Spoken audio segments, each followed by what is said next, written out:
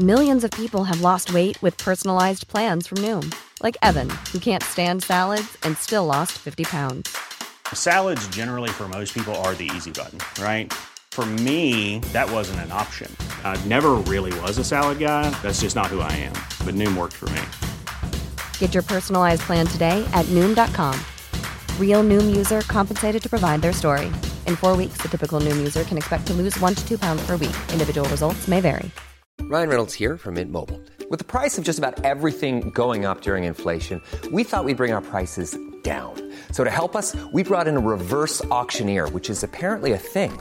Mint Mobile Unlimited Premium Wireless. How to get 30, 30, bit to get 30, bit to get 20, 20, 20, bit to get 20, 20, bit to get 15, 15, 15, 15, just $15 a month? Sold! Give it a try at mintmobile.com/switch. $45 up front for 3 months plus taxes and fees. Promo rate for new customers for limited time. Unlimited more than 40 gigabytes per month. Slows full terms at mintmobile.com. Planning for your next trip? Elevate your travel style with Quince. Quince has all the jet-setting essentials you'll want for your next getaway, like European linen, premium luggage options, buttery soft Italian leather bags, and so much more. And is all priced at 50 to 80% less than similar brands. Plus, Quince only works with factories that use safe and ethical manufacturing practices. Pack your bags with high-quality essentials you'll be wearing for vacations to come with Quince. Go to quince.com/pack for free shipping and 365-day returns.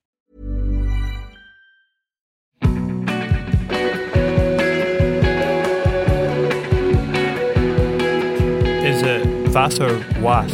Was. Was. Is it German or? I believe it's. I think it's just English. I think it's English. I think there's a town called Was somewhere. I don't know where it is, but there is a town called Was. I haven't been. It might have been German at some point, but yeah. I guess if it was German, it would have 2 A's actually, wouldn't it? Yeah, which a lot of people spell it that. That's the most common misspelling is WAAS. Was. How far into your family heritage have you kind of dove? As far back as I can go. But what's interesting is that we're not in terms of blood. I have no Was. Was is my father's stepdad's name. So he was actually born he was born with the last name Kanzler, which is German.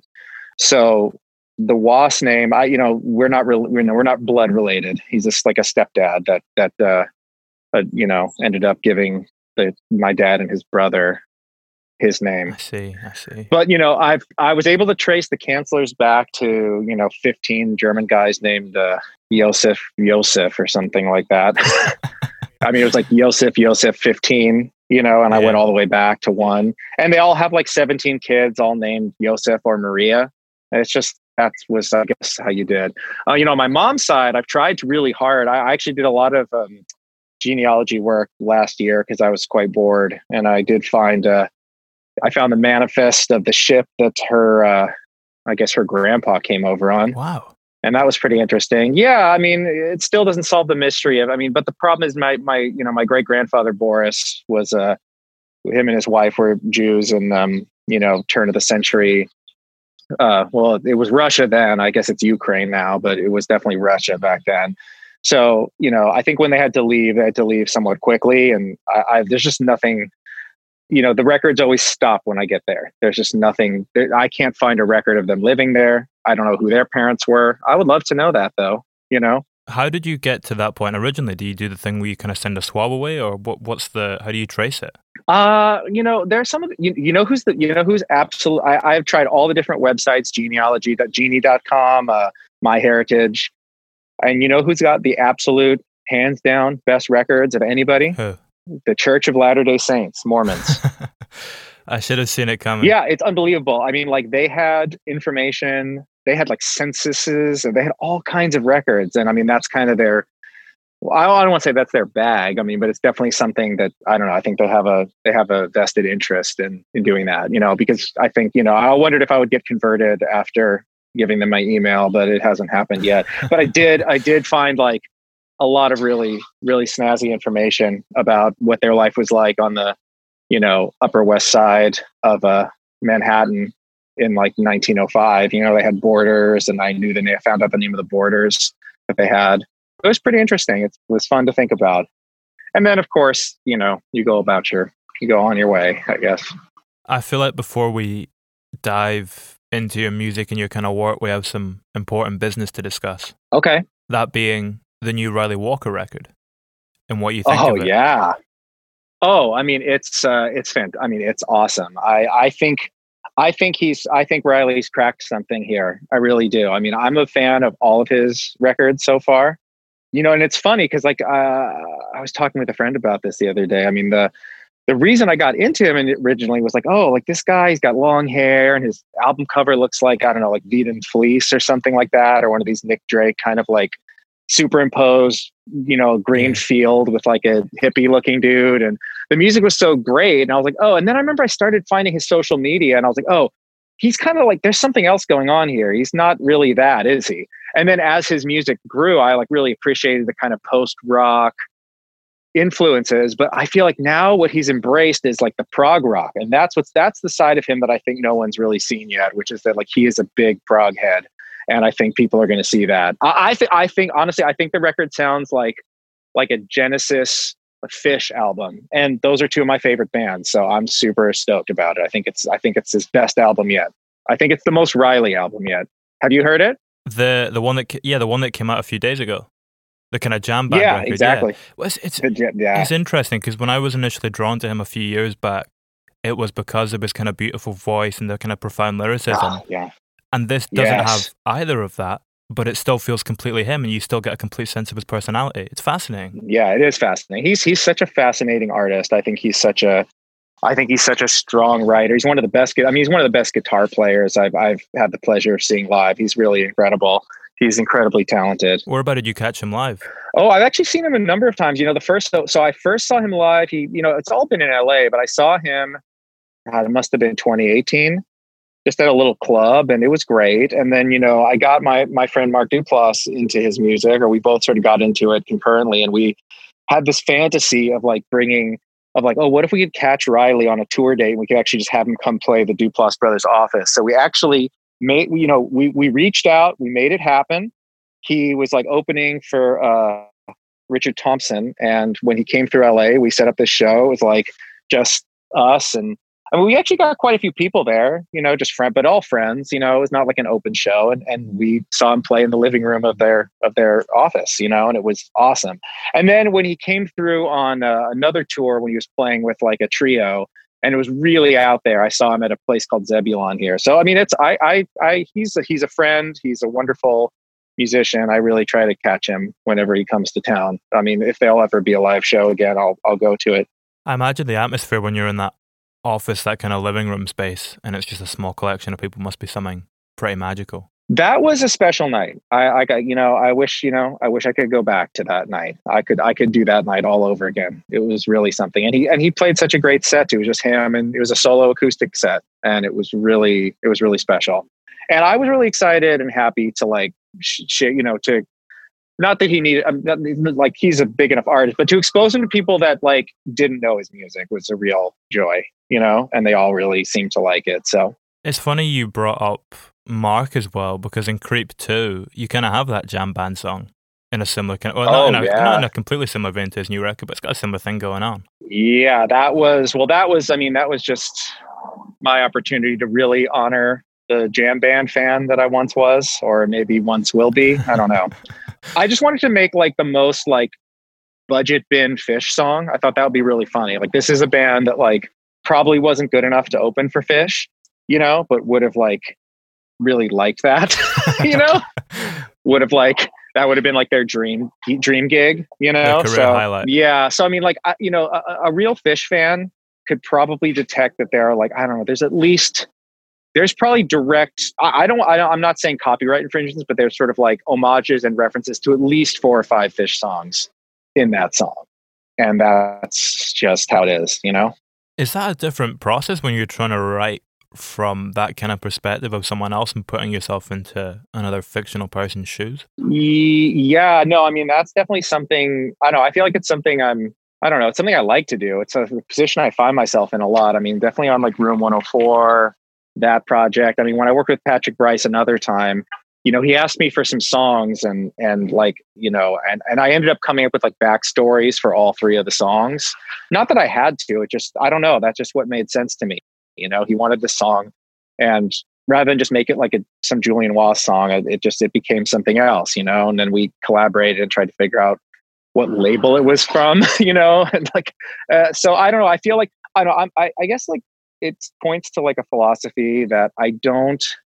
There's real songs and there's fake songs. And when I think of a real song, that's like a song that somebody wrote for the sole purpose of like writing the song, and whether someone else likes it or not is really like not integral to the song itself. So it exists, you know. And then there's like, you know, you're working on a movie and they're like, we really need like a 70s song here. We need like a song that sounds like some 70s folk, or we need some 80s smooth pop song. And like, you know, for whatever reason, maybe they don't have the budget to afford something, or they don't want, you know, they want something original. And, you know, it's like a fake song, you know. And I don't mean that in a derogatory way, but I don't like listening to a fake song in a project and I can tell that it's fake. Like, I really want to feel that it's real. And for me, like, even, you know, that means if they need only 5 seconds of the song, I'm going to do the whole song, you know, because it's got to have the energy that there was like 2 minutes before this 5 seconds and another minute after it, or else it just rings. I don't know. It rings as inauthentic to me. And again, it's more work for me. It's not like you know, but that's how I do it. I don't know. If everything else in the kind of scene and in the picture is completely authentic, though, it sticks out like a sore thumb when you put something in like that feels a little bit false. That's right. And I want it to be loving. I mean, even if it's supposed to be making fun of, like, I mean, there's many ways you could sort of make a fake 90s jam band song, you know, and like, I would say most of them would involve sort of taking the piss, you know. I mean, like, I think like, you know, South Park has done this a few times, and it's definitely geared towards more. I mean, those guys obviously must have some fondness for jam band music because they know enough about it to make a decent parody. But it's more about saying that this music is kind of bad. And I'm saying like, yeah, this music has a lot of really silly qualities, but I love it. I love the music, and I want to make like a loving parody of it. You know, that's all the difference to me. So I like, that's kind of how I approached that song. Was that like I like went to a Phish concert in high school. You know, I was a big enough fan. When I went to the concert, oddly, I only went to one concert because I had no idea it was like a hippie thing. I was like a nerd in high school. Like, I just thought they were like I thought they were like a goofy band. You know, I'm like, oh, these guys are funny. They have a song about like the Golgi apparatus, and we were studying that in biology. And I got into it. And then me and my friend and my girlfriend like loaded into her car, and we like drove up, you know, to like about an hour and a half to go to their show at the fairgrounds. And I was like, you know, I got out of the car and like someone offered me drugs right away. And I was like, what's going on? Like, I was like, what's going on here? You know, like I just had no clue, you know. It was like 1997 or 8. I don't remember, but it was before like I had any, like, there's no web to sort of like understand all I had to go off of was like the records, you know, and I liked them and I thought they were fun. I didn't really know anything about the Grateful Dead or that whole subculture. So that's why I only went to one show, because I was like, you know, this is not what I thought it was going to be. It's funny how you have that completely different impression of it. That's something that couldn't really happen anymore. Like, the mystery is kind of gone in that way, and there's less room for people to imprint what they want it to be or think it to be. Is.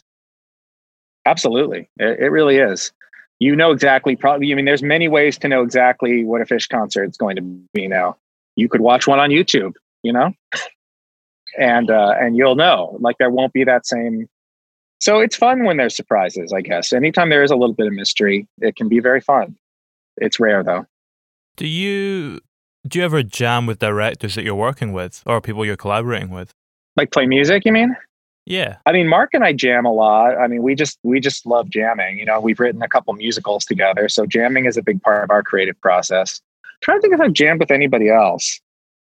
I don't know. I'd like to. I mean, I like jamming. Jamming's fun. I don't do it a whole lot, you know. I jam with myself. That was something I did a lot in the pandemic, was like set all my keyboards up and just kind of like jam like I was like Tangerine Dream or something. And that's fun.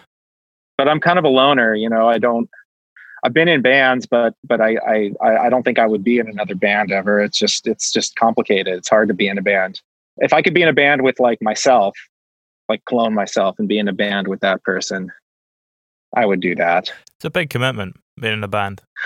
Oh, I thought you just meant cloning yourself is a big commitment. That too, yeah. No, it's true. No, it's true. Being in, I mean, that's like, yeah, I mean, like, I loved being in a band, and being in bands was really fun. And it definitely felt like more of a young man's game. But once I got married, I started to feel like I'm already married to the person I like chose to be married to. And it feels like I've got this almost other marriage with the band. Not that it was like, it wasn't romantic or sexual, but it had a similar, and it needed attention. It needed therapy. It just needed so much that I felt like kind of like I didn't have the energy being in an actual marriage with another person.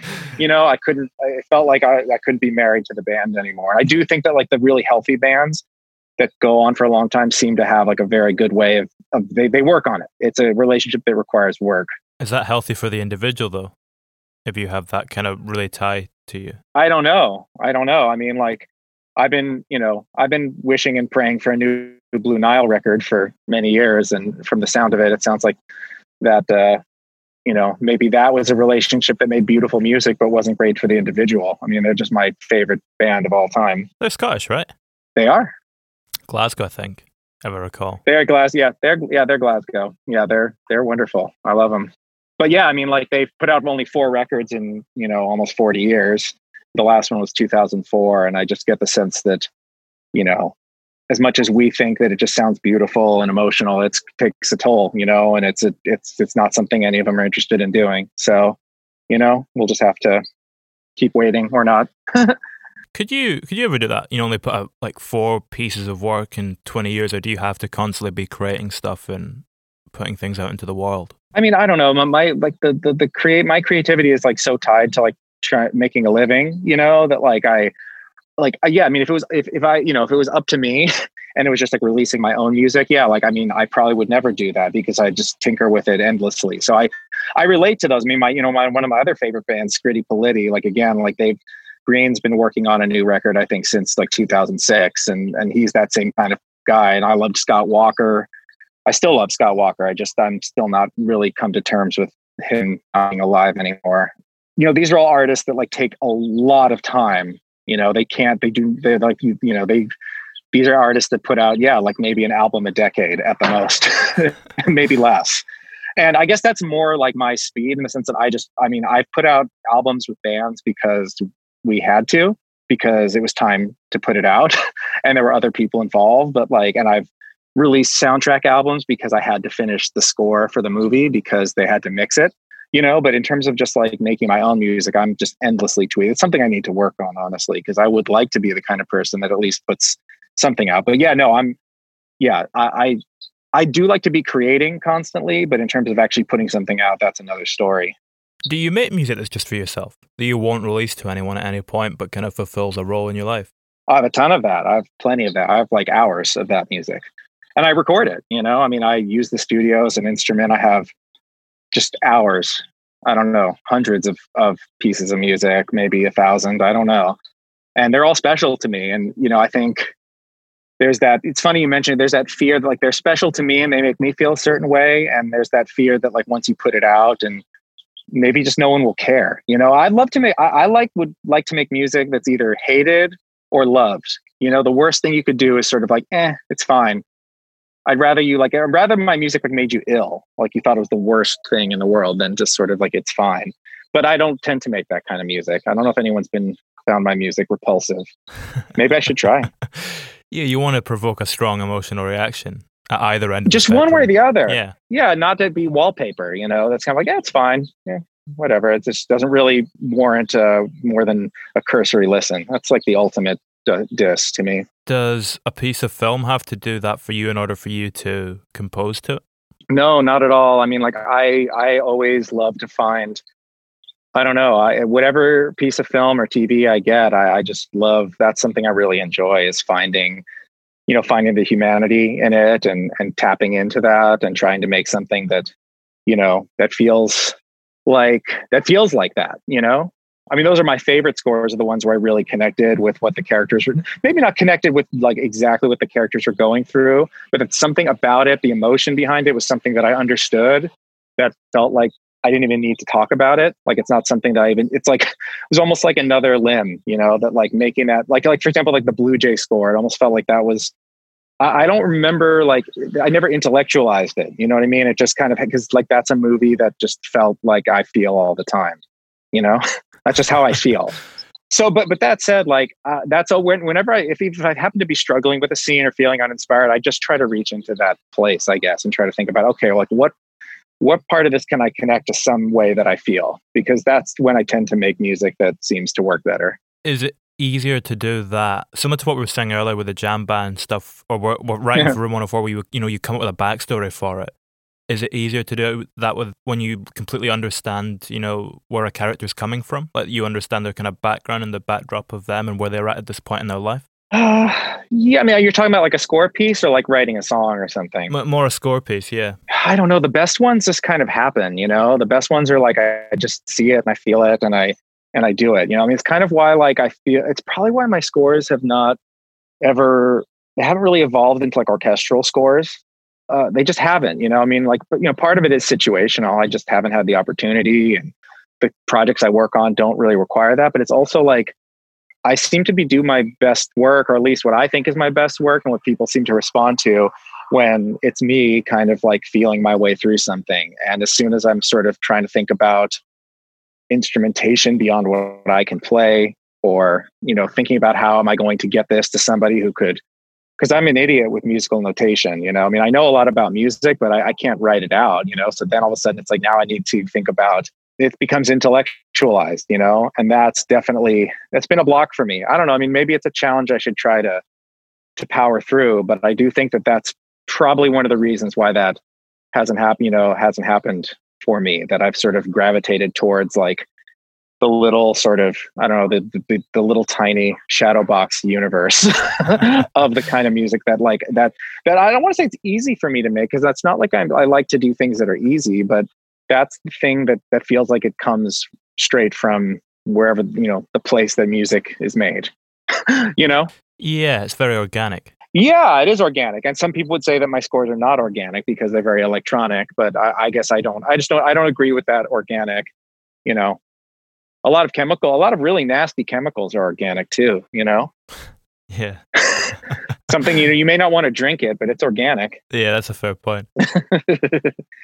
Is it, I guess as well, the thing with the films that you compose to, you're referencing Blue Jay there, a lot of it is very kind of under the surface, if you know what I mean, the kind of energy of it. Is that a similar thing you kind of look to parallel in the score? Are you trying to create attention in a similar way? I guess it really depends what the scene wants. I mean, I guess, again, like I've ended up working with and gravitating towards filmmakers who really want like the strength of their writing and direction and performances to kind of speak for it, right? And they tend to not want the music to really push you to feel a certain kind of way. The way that, like it's funny, you go back and watch like an old movie or something, and the score is really narrating bit by bit how you're supposed to feel as the scene progresses, and it's not the kind of work that I've been hired for. It tends to be more that they want things that make you feel, sort of get you into the world of the movie or get you into the feeling of the scene. So, but that said, I mean, like there's a functionality to it that sometimes people are like, this isn't working the way the filmmaker might say to me, this isn't working the way I wanted it to work. It's not as this, or it's not as that. And then I know tricks or like little things I could do to sort of, make it feel more emotional or it's hard to make something more funny with music. That's definitely challenging. Sometimes people are like, can you make the comedy land? I was like, I've done it before. I just don't know how to explain it because it's like, I mean, Looney Tunes music makes it more funny, that like Carl Stalling stuff that's like really off the wall. That's pretty funny, but that's not what they mean. I guess because they both have such a rhythm to it, like the images and the music. That's true. I mean, sometimes music, it's sometimes what is the music, maybe they have temp music in there that is really not funny. Sometimes like, there's certain instruments that are just not funny. And so maybe you just pull those back and just have some percussion. And that tends to be the funniest, I guess that's why they do that, ba-dum-bum, because like percussion's funny. There's something inherently absurd about it, I guess. Maybe something to do with just letting the images do the work as well when it comes to comedy. Yeah. Yeah, exactly. It's gotta be. But yeah, no, I mean, there's a lot of function. I mean, I find that like, I guess like I'm really idealizing the process. I mean, I like at the core is like, I'm just trying to feel my way through it. But yeah, there's always some sort of intellectual pursuit, I guess, of like, oh, like we need to make the scene feel faster. I know how to do that to an extent, or at least even if it's not any faster, make it feel a little bit more exciting. those are all things that I can do and that I like to do. At what point in the process do you kind of identify that pursuit at the heart of a scene? I mean, it's usually like when we do the spotting session, like we'll sit with the director. Well, back in before times, we'd sit in the same room and watch the movie and pause it a lot and talk about what any particular part of the movie needed or what this scene needed. And, and then I'd take detailed notes and I'd try to get an idea of what they're looking for, and I just try to give that to them, and that's when I start to get a sense of like what they're, if I do need to push the needle, where we need to push it to. If it needs to feel more peppy or it needs to feel less peppy, at least those are some things that I can bring into my work. So yeah, I mean, that's usually, now we do it on Zoom, which is the same thing really. But I don't know, the temp music is a big part of that, honestly, because like, I think, and a lot of composers hate it. I kind of like it because like, I find that anytime like I've spent a lot of time talking about music without actually making any music or hearing any temp music that the directors or editors have chosen, the worse, it's not good. I don't know. Like, I feel like I'll be talking about what I think the music is going to be, and they're talking about what they think the music is going to be. And we feel like we're talking about the same thing. And then you make the music and it like quite possibly could be like nothing like the imagination. So I do think that like, if they want to throw the American Beauty score on there, and we can at least talk about why that sucks for this scene, and we can build off of that, it's so much easier in my opinion. You know what I mean? Yeah. I love the American Beauty score, by the way. I'm not trying to slag it or anything. It just, that's a very common piece of temp music. But there's a reason it is, because it's like really weird. It's really weird, but also feels really normal. Like if you actually listen to it, it's like quite strange, Yeah, kind of like the Badlands score as well. Oh yeah, it's definitely, I mean, that's, and it's still, it's all in that sort of, idiophone world, percussive melodic instruments, xylophone and marimba and stuff like that. There's something, I don't know, there's something special about those. It's the reason you hear them, and they're quirky, When you did Miseducation of Cameron Post, the Boards of Canada had been temped in, right? Yeah. Wow, that's cool that you know that.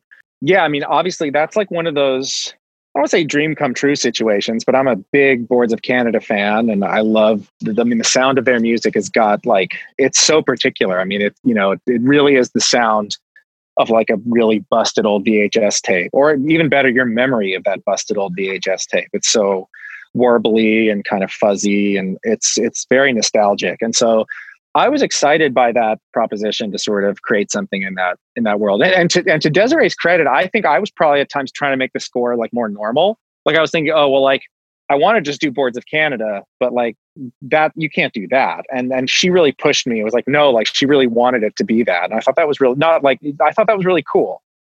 That was awesome. And that's not common. Usually like you kind of have to make it a little more normal.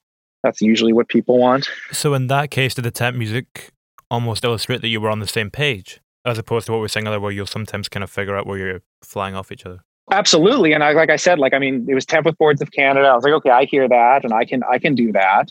And I started doing it.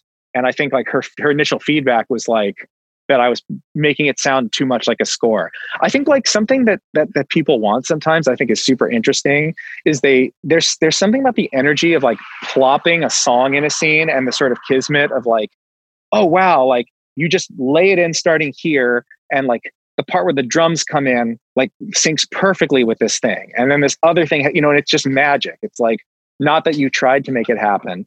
And I think that like people there's something to that, that you could then craft something that does that, but people sort of want that. Sometimes people really want that feeling that it was just almost an accident that this piece of music works well. Not that like you spent time like crafting and timing and measuring, okay, if I make it 103.75 beats per minute, I can have a cymbal crash on this thing and this other thing, and I don't have to do a wonky time signature, There's a different energy to that. Yeah, it's quite a technical approach. Oh, yeah, exactly. Yeah. It's technical, So I think like people, I don't know, I seem to notice filmmakers really enjoy when the score can still feel kind of spontaneous or like accidental. And I know that Desiree, I mean, I don't think we ever discussed that, but when I finally like cracked the code on that and started making stuff that she was really happy with, I think part of what she was happy about was that there was something kind of, I guess for lack of a better word, low key, as we would say out here, that there's something low key, that it's not try hard, it's like low key. it's laying in the cut, and it's like doing its job without like hitting you over the head. And it sounds cool. And there's something cool about that. Because like, what's the coolest thing? You're like not caring, you know, like you're like, I'm cool. Like I'm not like sweating it, you know, and sometimes the music needs to just not be sweating it. That's very LA. Very, very, very Southern California. How long had you been doing the music for on Room 104 when you eventually directed an episode? We did season 1, and then we did seasons 2 and 3. Actually, those were shot all as a block of 24 episodes. Wow. So at the time, so, you know, my episode that I co-wrote with Mark and directed was in the second season. So I'd fully scored one whole season at that point, basically. How did directing that episode impact your understanding of what that show was? Oh, wow. That's a really good question. I mean, I think there's a little bit of a chicken and egg thing. I mean, I think one of the reasons I became like a member of the creative team of that show was that like during the first season, I really became intimately aware of like what a Room 104 was. I mean, because like obviously lots of people came. I mean, Mark knew what it was, and other, you know, then like Sid Fleischman and Mel Eslin, they knew what it was. But there was this notion of like everybody came in and kind of did their thing. And now, like when I was looking at the season as a whole, scoring episode after episode, I was like starting to realize, oh, okay, like every episode kind of has like this moment, the moment where it all flips on its head, or I started to notice this rhythm and like what a Room 104 was becoming. And that became very helpful, and honestly, in terms of like, so I guess that doesn't answer your question. I mean, then obviously like directing, like just honestly made me like even more appreciative of the like incredible crew we had. I mean, we just had, I don't know if I'll ever be on a set with like warmer, nicer, more supportive people as we had on Room 104. And I mean, I was terrified coming in as like a director first time, and, you know, they supported me and helped me. And I mean, to say I couldn't have done it without them, it's an understatement. Interesting. I imagine that composing is more of an isolated thing, whereas it sounds like directing is more of a kind of community approach. 100%. I mean, composing, like, I mean, there are times when like a director or somebody will want to sit in with me. I tend to prefer not to do that, not because I don't like having them around, but like there is this like very delicate time when you're like, when a musical idea is germinating, that even like kind of like a weird look could kind of like point you in a different direction. So I think sometimes it is important to protect that time, that creative time. You know what I mean? Like let that be really gentle, and let it be really protected, so that there's no sort of let yourself sort of take it to a certain place before you share it.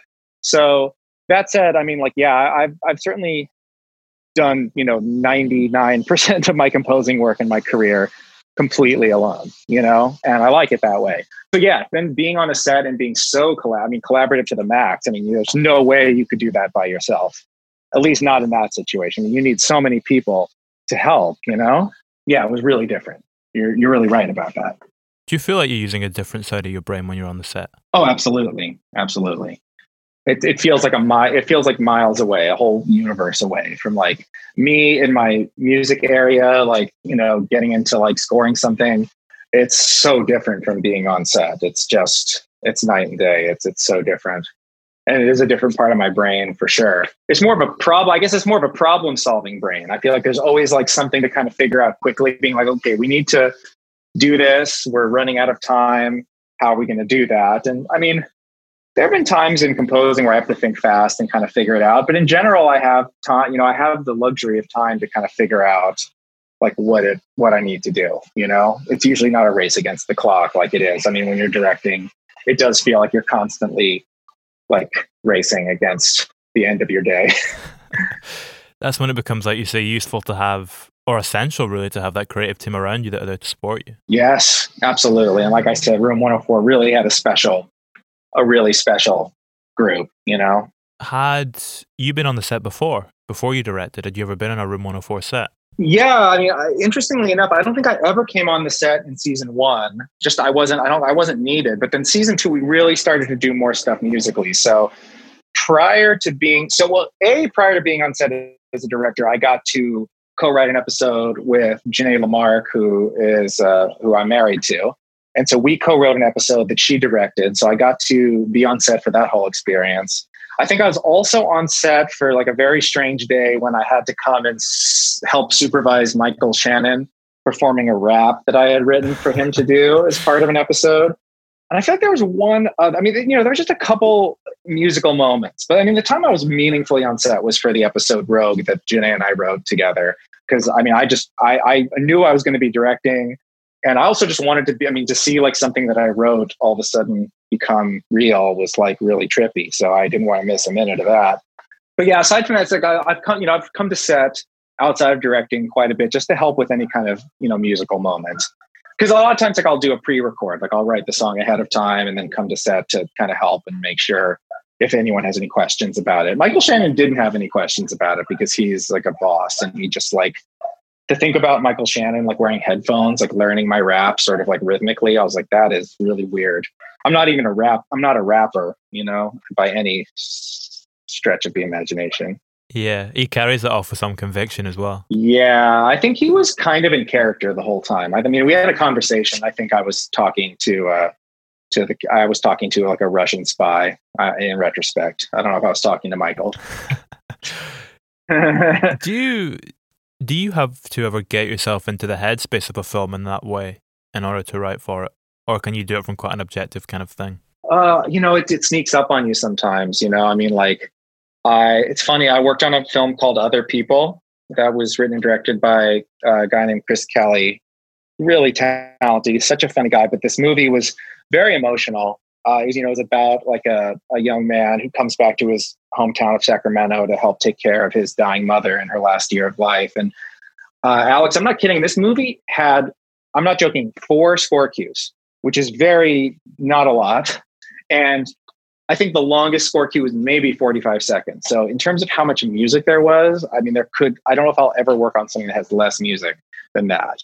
But I definitely found myself getting really, really pulled into the world of that movie. I mean, I lost my mother to cancer when I was 12. And so I definitely had a personal connection to it, but I definitely noticed after, even though I wasn't spending super long hours working on it, I found that I was really, really deep in the world of that movie. When I think obviously from a technical standpoint, I could have just kind of dipped in and done like these 4 cues that were not very long, but I really got deep into and I did realize that I was kind of depressed is the wrong word. I felt sad though. I felt sad working on it. Were you working through some of your own stuff in a way? Probably. Yeah, absolutely. I mean, this was a movie about a guy losing his mother like in his 20s.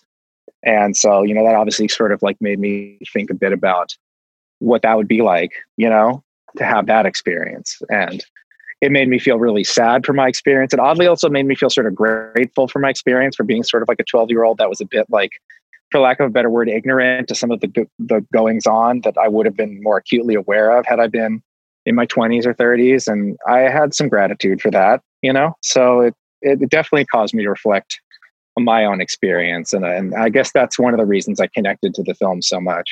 Has creating art in that way ever prompted you to self-reflect in a similar vein on other experiences in your life? Yeah, absolutely. I mean, it's like that. I feel like, I don't know, in some ways, like it's happened a lot since then. I mean, it's probably always happened, but there's always something I learned from any project. I mean, when I did this Lorena Bobbitt documentary series a few years ago, I think like there's this weird thing where it's like, okay, like we know the story. I've seen these episodes a number of times. And I think I really underestimated how much just the cruelty and violence of that story got to me. And I really was like, I struggled a lot, and I don't think I think that was a situation where I probably felt like I could maybe just dip in and do this more intellectually. But again, it got to me. I mean, again, the story just really started to affect me in a way that I just didn't predict, because again, I thought I knew the story pretty well, having grown up in the States, and that was a big thing. And you know what I mean? I imagine the end result is better as a result of that, though, possibly. I think so. I mean, I think it's like also important to know when it's a fine line, because I know that there are some artists who have to sort of put so much into any project, to the point that they take a hit, they take like an emotional hit. And sometimes that's hard, and it's not always sustainable. So I think like again, I don't have like a philosophy about this. I don't have like a how to, but I mean, I think it's important to check in with yourself probably and know like when you're maybe like when your connection to the material is helping you versus when it's actually just causing you pain, you know, that's a good sort of delineation. Only you as the feeler can know that. And sometimes you don't know till the cream's already boiling, you know, and maybe you need to hop out and go for a walk or go look at some kittens or something, you know, like watch YouTube videos or something of animals. Does it feel different when you get back into it after that? If you take a little bit of time away just to recalibrate when you eventually go back to working on it, how does it kind of change? Oh, absolutely. I mean, a situation like that, it's more just like, it's almost like just taking a mental health minute that like, if you're dealing with heavy subject matter, like you need to just check in and know that like your work at a certain point, like, you know, like fully like empathizing, and empathy is good, but if you empathize with the people and maybe if it's a documentary or a movie so much that you're actually like, you're depressed or you're having pain, you're probably not doing your best work. I would say you're probably not. I think there's a point. So I think when you step away, you just get a little bit of perspective on whether your problems are your own or whether you've sort of taken on the feelings of this project, you know, especially when it's like something that's emotional or heavy, you know? Can that sometimes be difficult to distinguish what's your own and what's coming from the project? Yeah. Well, I mean, I've had a lot of therapy, and I have like a very like emotionally aware partner in my life, you know, that I think is very receptive to helping me in those moments. So we help each other, you know, to try to understand like, am I really upset or do I just need to like do I need to take the rest of the day off from this project, you know, to kind of, again, get some perspective, because maybe it is my feelings and maybe it isn't, you know, sometimes you just need help with that, you know? How was that for you then when you were both working on the episode of Room 104 together and writing the episode together? Well, like we write really well together. Like I think that like our talents seem to complement one another really well. And I mean, both of the episodes of Room 104 that Janae and I wrote together, we were really, I don't want to say they were easy, but they flowed really well. Like it just kind of happened. You know what I mean? And like, I mean, when we wrote this one episode that was very, very connected to like our childhood and emotions and stuff, and we cried a lot together writing it, but I think was usually telling us that we were on to something good. Like if it made us cry while we were writing it, it probably meant that we were touching on something that maybe more people would connect to, that maybe we hit something universal or more universal than just our personal experience. Yeah, kind of using your emotions as a compass to guide you through it. Yeah, we did do that. I mean, I think like, again, we didn't necessarily intellectualize it so much, but we did like, I think like when we got to that point during the writing, we're like, okay, this is good. We're on the right track here. This is true. You know, this is good. Is it a different process when you're working on it with someone like that who you have this pre-existing chemistry with too? Absolutely. I mean, I think that I don't think you can really compare, you know, writing with somebody that you're like, you know, making a life with is because I mean, I've collaborated with other people and I've written with Mark a lot, and that's just a totally different thing, you know? So yeah, I mean, I think there's something special to that for sure. Does the collaboration differ when you do it repeated times? I don't know if I've done it enough to really, but to be able to answer that really confidently. But I think in general, yeah, like, I mean, I've had the pleasure of working with a lot of directors multiple times, and it's been really cool to see how our collaboration grows. You know, because you learn, you know, you go off and you do other projects and you learn some new tricks, you learn some new ways of being, and then you can kind of come back and apply those. I mean, that's really cool. And certainly like being a composer again, after having written and directed, it's a whole other experience. It's very different. It feels very different. Are you thinking about it more in the context of how your role fits into the wider film after kind of being the overseer? I mean, I've always been pretty aware of that, but certainly, yeah, I think you're right. Like you really do, you know, like being alone as the composer, you really can get in your head about like what you're doing. And not to say that what you're doing isn't important, but like when you're not seeing the huge machine of a movie or a show, you do get sort of a different view of it. So having had that view of seeing like how much it took, the pre-production and the meetings and the shooting and all the things that have to happen before you get to score it, you're like, it really is it's humbling in a really good way. Maybe nice to be shielded from that some of the time as well, though. Probably. Yeah. I mean, I think like musicians tend to like want to feel like they're making a difference, and I think, the cliches that like musicians like really, musicians tend to like hear these things about their music that's going into a movie that maybe like they think are really important, but really maybe aren't important. I've certainly had that being like, oh, this one part, this is so key, this is so great, and I love it.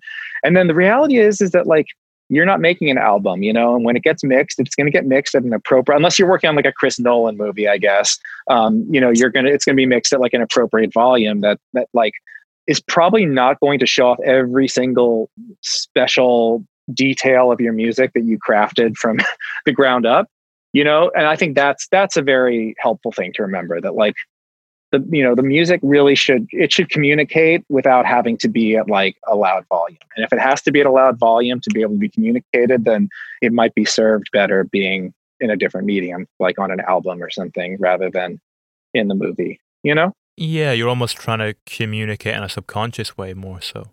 You're kind of in the background a little bit. Yeah. I mean, I don't want to say you have to paint in broader strokes, but like there are certain intricacies, especially like as like a, someone that's passionate about ambient electronic music, there are subtleties that like, frankly, it won't, once it's sort of like a certain, at the correct decibel, it might be it might not sound like you intended it to, not so much it won't sound like you intended it to sound, but it's just going to be something else. It's going to sound different to you. And I know that's been a very helpful thing to remember, that like there's certain sounds that really cut through and really make your point. And there's other stuff that like it's fun to do, and it's enriching to like engage in that kind of electronic filter sweeps or these things. But then like at the end of the day, like with the sound effects and the dialogue and the mix, it's like not going to translate, I think actors probably go through this too with certain like reactions, or like that, like something that feels like you're moving mountains within maybe doesn't translate the same to the camera. And that's a skill to figure out how to make everybody know that you're moving mountains. And I guess I'm always figuring that out musically, like what gets it across, Yeah, kind of ties into what you were saying earlier as well a little bit, but how there are certain tricks that you're kind of aware of that you can use to get things into a certain spot and evoke certain emotions in people. Do you ever have to kind of exercise restraint to not use them all the time and avoid yourself kind of slipping into patterns to keep it fresh? Yeah, I mean, like sometimes I do, like, I think there probably was at least one episode of Room 104 that I remember looking at when they sent it to me. And like, I genuinely forgot if there was a piece of music and I'm like, this sounds familiar. I don't remember if I made it or not, Like, I don't know if this is the piece of music I made or if this is the temp music that maybe inspired me to make it. That probably points to like, yeah, like if you've got your tricks sometimes, or sometimes when my agent asks me to put like a little reel together for like a project just to give them an idea of what I'm capable of or whatever, I'll be like going through being like, oh, I have like my move, don't I? I have that one chordal move that like I really like to do. That's kind of like a thing I like to do. And I don't think that's a bad thing. It's just a little bit of like reflection on like, I think like trying to learn some new tricks, I mean, I remember there was this one time that I got really like emotional and I tried to learn how to play David Bowie's, one of his, off his second to last record, the song Where Are We Now off The Next Day. And like, that's a really cool composition. And I learned how to play it. And I learned a lot of new tricks from that in terms of like some certain chordal moves that were really satisfying on a keyboard instrument. And I've probably like leaned on those a bit much lately. So maybe it's time to learn another David Bowie song that I can like learn some tricks that I can now play some tricks out, Head back to the Berlin years. Yeah, no, I mean, I probably, it's funny. I mean, like, I think I'm I don't even know what brain I'm on. I mean, like, I think my tiny brain was like Low is my favorite Bowie album, but I'm well past the expanding Galaxy Bowie brain at this point. I'm like, my David Bowie fandom is like gone to a place that I don't recommend, everyone go there. Me and my friends, like during quarantine, especially early, we like created essentially like, you mean, I don't know, do you know what a sports bracket is? I mean, you must, I guess most people know. I just didn't know how esoteric like a sports bracket is in general, but we essentially like created a ranking system for every guitar player that worked with David Bowie. And then we sort of inserted them into this like tournament style bracket, and we sort of like would vote on who, like, we'd try to figure out what their signature song is and then vote. So we did this whole sort of tournament to determine, the pecking order, like who were his best guitar players. Did you notice patterns in that, like what we were just saying there with each guitar player? Did you notice that they had some tricks? Oh, absolutely. Yeah, they definitely have their tricks. I mean, it definitely was a really wonderful, wonderful way to sort of appreciate an aspect of Bowie, because Bowie is always at the center of Bowie's music, and like there's always guitar, but like it really made me appreciate like certain traits, the fact that like Mick Ronson, it was such a master of dynamics. Like there's a lot of times where he's not playing, he's like not playing. And so when he does play, it's all the more powerful, especially on Ziggy. Like they'll be sort of, I mean, he's probably playing acoustic guitar, but he he arranges it so that he saves the electric guitar. So it really comes in and it's like really powerful, and like Earl Slick has such an amazing feel. He kind of is just jamming the whole time, but he's doing stuff. I don't know. And Alamo, I mean, I could talk for like much too long about this, but yes, the point is that I think we all started to note what these guys' tricks were, because everyone's got them. Yeah, I guess it's the same in any creative pursuit, though, isn't it? Yeah, you have your thing, but I mean, it's good to keep growing. Yeah, it's like when I'm doing this as well, I know that there's certain questions that I can ask that are gonna get a good answer, but you don't want to use the same ones all the time because it just gets a little bit. Sure. Well, I don't know, if you've got good ones, you might as well. Because everyone will answer them different, right? That's the temptation, I hope they do. Yeah. Well, I don't know. I mean, that's what James Lipton had, right? Yeah. Or I guess it wasn't his invention.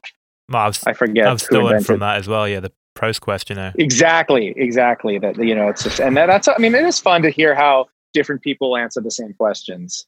But no, I like the way you ask really good questions. I like very good prompts. Oh, thank you. Have you seen Bowie's answers to the Proust questionnaire? I don't think I have, actually. I should really I should familiarize myself with those. Check them out. They're pretty good. He kind of takes the piss a little bit. Oh, well, of course. He was so funny. I think that's the thing that, like, I mean, I don't know if you've ever heard, like, this is one of my favorite things in the wake of his demise was that the little piece of audio that was him like making up these like kind of Bruce Springsteen-esque lyrics to like the instrumental of Absolute Beginner. And like he's doing like the Bruce Springsteen version of it, and then he does like the Tom Waits version and the Bolan version and the New Leaf version.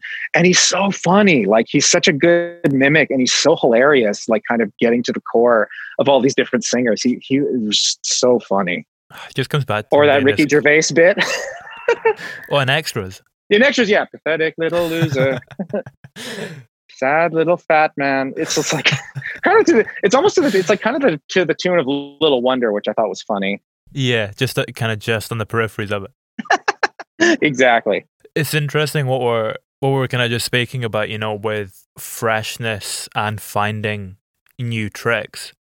Is there a difference when you get a new instrument and you first start writing on it compared to when you know it back to front? Yeah, definitely. I mean, like my bandmate like once said that like, he felt like every guitar had like a certain amount of songs in it, and so he was really into like trading guitars sometime. But yeah, I mean, I think that like, I'm not much of a keyboard player. I think sometimes people think I can sit down at the piano and play something pleasing, which is far from the truth. So I think that like I really do connect to the instrument. So the layout, how many keys there are, what the keys feel like, how many, where are the knobs? Like it definitely influences like what I'll do with it, So yeah, I really like, I definitely think that that's something I actually hate about music, or at least my relationship to music, is that I always want new things, and I've amassed so many things. And sometimes I really hate having so many things. It seems preposterous that it takes so many things to make music, You're a big record collector as well, aren't you? I am, yeah. I like those things. Look, like the reason I collect records is it's really a preference. It's just a preference. And it has to do with the fact that like, if your investment in an album or in a song is that you subscribe to Spotify or Apple and you search it and you play it, I think like it's a very small investment, and I think I'm not even talking about the monetary value of music for the maker of the music. I'm talking about the value of music that you have like put into it, And I find that like I like buying a record and having the record and shelving the record and getting the record out and just that whole commitment, so by the time I put it on the turntable, like I'm going to listen to the whole side, at least. Probably I'll flip it and listen to the whole record, but I do think that in this sort of era where like the attention span is shorter than ever, I just personally, and this is no judgment, for me personally, I don't like having that kind of relationship to music where I can just like search any song, because I find that like I tend not to listen to the whole song, I'll listen to the bit I like and then I'll move on to something else. And versus like once you've dropped the needle, you might as well listen to the whole thing because you're going to have to re-sleeve it and refile it and all that, So I like that. That's why I like it, It makes me think about the new, Riley record as well, we were speaking about at the start, where he's almost created something that you're not just going to listen to a little bit of. And that's going to hook you in for the whole thing, if you know what I mean, because it's a constant flow. I totally agree. I mean, those are all my favorite albums, the ones that kind of hook you in or encourage you to go on a journey with the whole thing. Do you think Room 104 kind of ties into that attention span thing a little bit, in the sense that every episode is almost like a short film, as opposed to this? Because it's not really, I don't know, like a 20-hour commitment or whatever. It feels more like lots of little commitments as opposed to tying yourself into these characters for a whole span of time, Well, it certainly helps in getting like friends and family to like agree to watch the episodes that I've worked on, because I always can tell them, hey, you don't have to watch the whole scene. No, you don't have to watch the whole series. No, it's okay if you haven't seen any other episodes, And so that's good. How often do they go back to the start anyway, though? You'd have to ask them. I'm not sure. I'm not sure. Hopefully, I mean, I guess like it's one of those things where there's like something for everyone. And I guess like what it's almost like, I guess if I had to compare it to like a musical thing, I would say like, I know that like we, especially in the season 4, which I was, got to be a creative part of the whole season from Genesis to Revelation, is that like, I noticed that like Mark and Sid and Mel, they like to like, sequence, we shoot the episodes in whatever order, but that's not the order they're going to air. And then there's this sort of sequencing time, like you're making a mixtape or something, And so in a way, it's like making a mixtape. It's also like making, I don't know, I mean, I like compilations, like you get like nuggets or something like that. That's just like a collection of all these things that fit together, but aren't made by the same person, but they make sense because they're all garage rock or they're all weird psychedelic things, So I think that, to me, that's a little bit what a Room 104 season is like a really good compilation of like stuff that fits together, even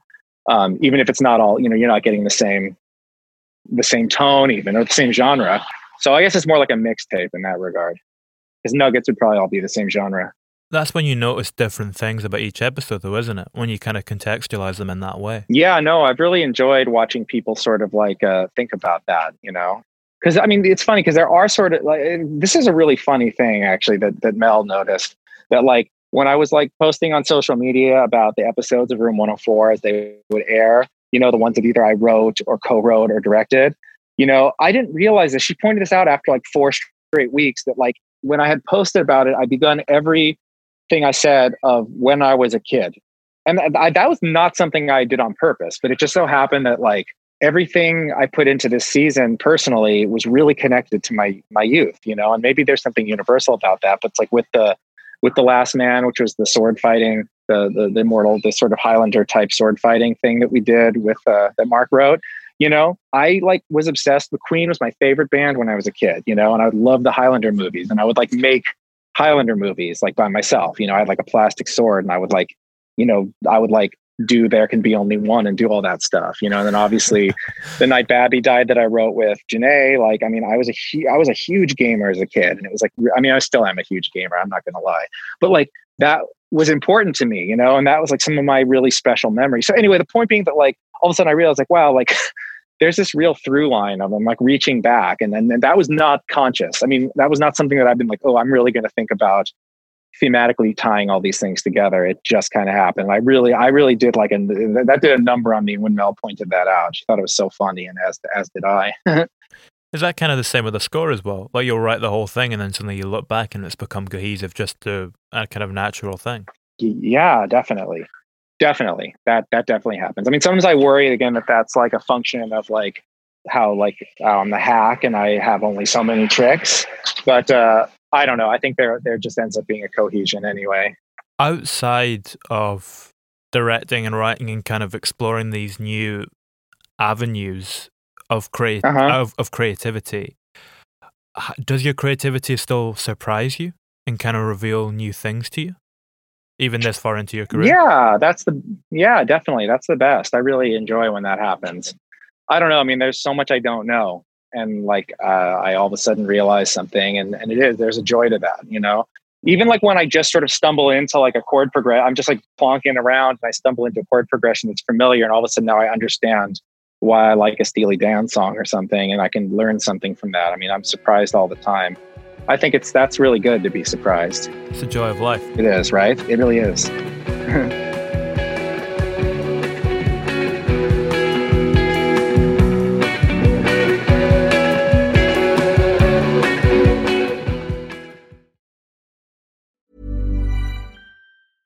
Imagine the softest sheets you've ever felt. Now imagine them getting even softer over time. That's what you'll feel with Boll & Branch's organic cotton sheets. In a recent customer survey, 96% replied that Boll & Branch sheets get softer with every wash. Start getting your best night's sleep in these sheets that get softer and softer for years to come. Try their sheets with a 30-night guarantee. Plus, get 15% off your first order at bollandbranch.com. Code BUTTERY. Exclusions apply. See site for details. Planning for your next trip? Elevate your travel style with Quince. Quince has all the jet-setting essentials you'll want for your next getaway, like European linen, premium luggage options, buttery soft Italian leather bags, and so much more. And is all priced at 50 to 80% less than similar brands. Plus, Quince only works with factories that use safe and ethical manufacturing practices.